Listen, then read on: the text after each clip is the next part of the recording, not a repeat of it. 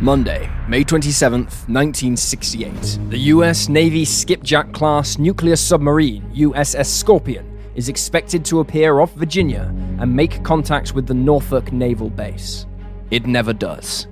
The wreckage would not be found until the following October, but this didn't provide any answers as to why it had sunk, taking its 99-man crew down with it.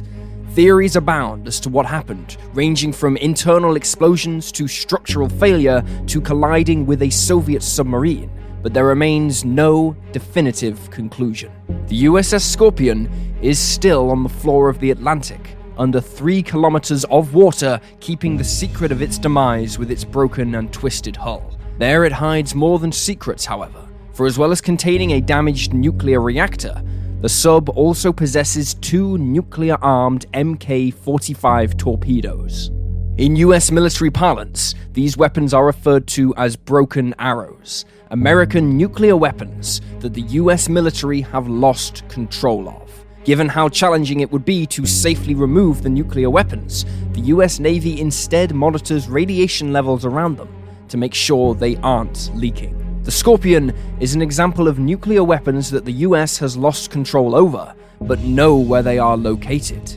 However, in today's episode, we're going to look at 3 cases where the US nukes have not only been declared as broken arrows, but in part or whole, remain missing to this very day. Nuclear weapons unaccounted for. Welcome to Wars of the World.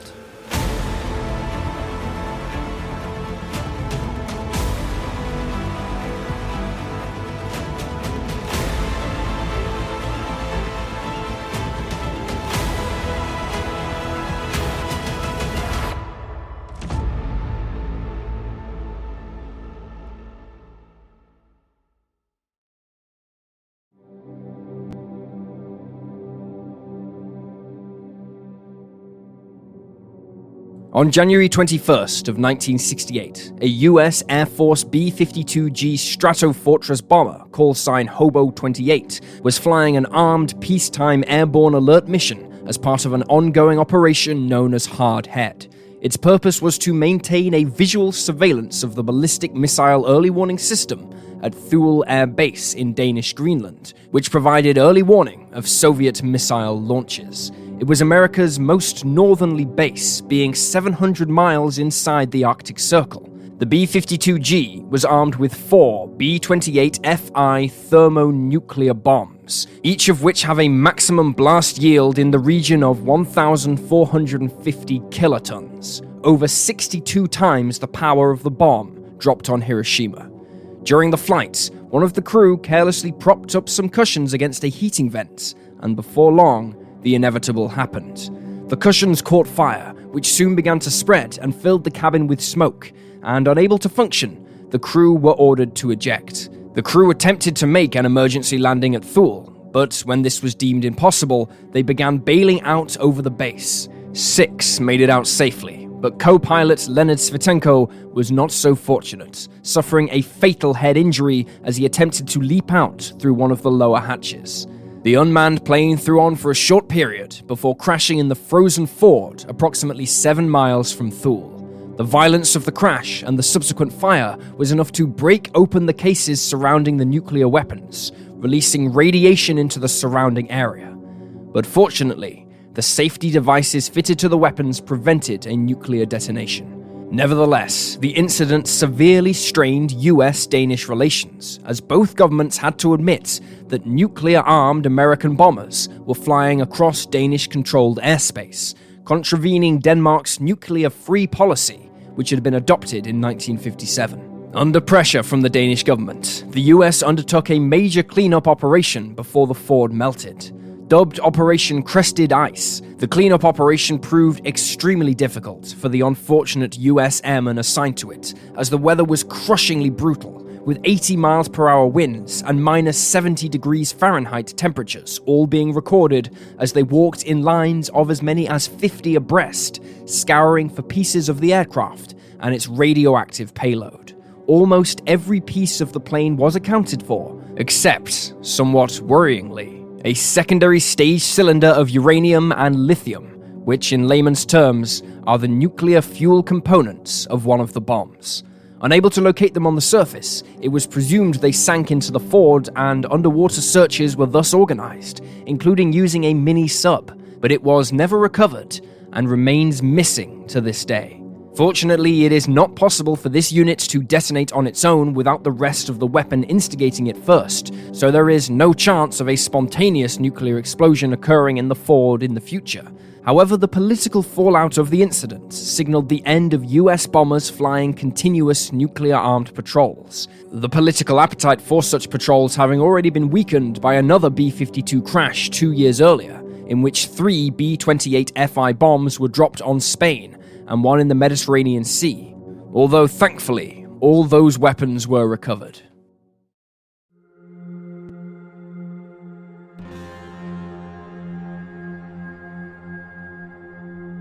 During the 1950s, there was a prevailing belief in military circles that conventional warfare would soon be going the way of the dinosaur, and the nuclear game would be the only game in town. For the US Navy, this mindset presented a threat to their plans for large but incredibly expensive supercarriers, unless they could convince the US Congress of their usefulness in a nuclear war.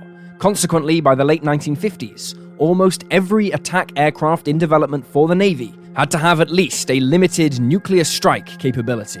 One such aircraft that was making its way onto American decks at that time was the rather unassuming and even sporty-looking Douglas A-4 Skyhawk. Known affectionately as the Scooter to its pilots, the aircraft possessed a rather lanky-looking undercarriage, and this was intended to provide the aircraft with enough clearance to carry the nuclear weapons of the day, such as the B-43 bomb.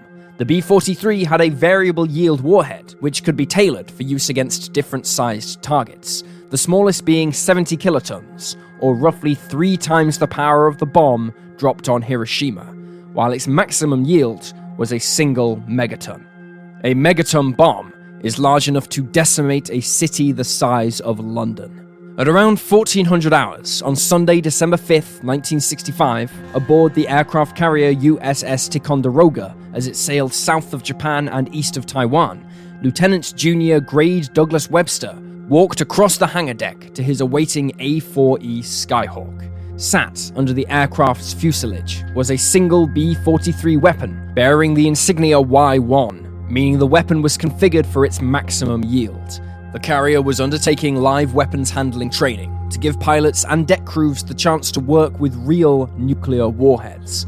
After inspecting his aircraft and its awesomely powerful weapon, he climbed into the cockpit and strapped into his jet with the help of the aircraft captain, who was responsible for the machine whilst on the ship.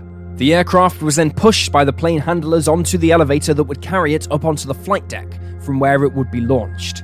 But it was here something went wrong. The plane directors who guided the handlers moving the aircraft began issuing the signal for all to stop and for the pilot to apply his brakes, but Webster did not see the signal, instead being distracted by something in the cockpit. The aircraft continued rolling backwards, despite desperate efforts from the sailors to try and stop the aircraft by placing chocks behind its wheels, but this only caused the aircraft to pivot to the right.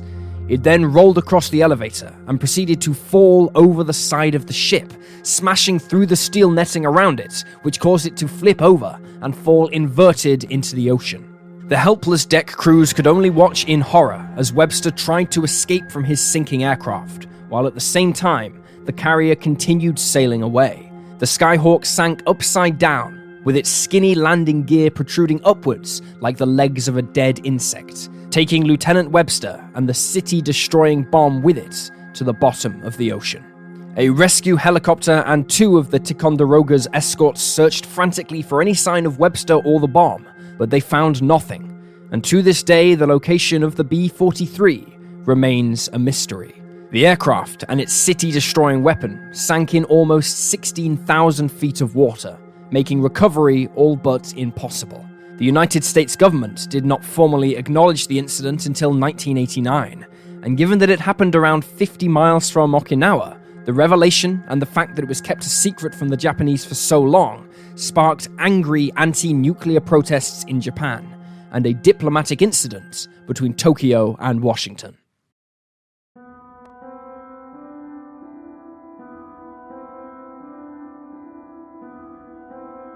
the final incident we'll review today is probably the most mysterious, even after 60 years of investigation and research by aviation and military historians. On March 10th, 1956, a Boeing B-47 Stratojet bomber, called Inkspot 59, took off from MacDill Air Force Base in Florida, bound for an airbase in Morocco, alongside 3 other aircraft. The aircraft was transporting 2 M104 capsules, known to crews as bird cages, which contained the plutonium pits of nuclear weapons, and as these were not fully assembled weapons, the aircraft was technically unarmed during the flight. Inkspot 59 carried a typical crew complement of 3 men for the flight. It was under the command of 31-year-old Captain Robert H. Hodgkin, and his crew comprised of pilot 2nd Lieutenant Ronald L. Kurtz and observer Captain Gordon M. Inslee. The flight was part of the standard operating procedure for the B-47, which involved the aircraft deploying to Allied bases around the borders of the Soviet Union and their Warsaw Pact allies, thus containing the communists on their side of the Iron Curtain. Unlike the gigantic Convair B-38 Peacemaker or the new Boeing B-52 Stratofortress, the B-47 lacked intercontinental range, and so the 4 aircraft had to rely on tankers to refuel them during the transatlantic crossing, which came in the form of propeller-driven Boeing KC-97s. However, being an aircraft of an earlier era than the B-47 meant that the bombers had to descend to the lower levels that the tanker flew at and reduce their speed significantly in order to safely make contact with the refueling boom projecting from the rear of the KC-97. The flight of B-47s had 2 scheduled air-to-air refuelings during the crossing, with the first one taking place near the Azores without incident. Completing the task, the B-47s then returned to their cruising altitude of 35,000 feet as they headed for the mouth of the Mediterranean and their next scheduled refueling, which was due to take place west of Morocco.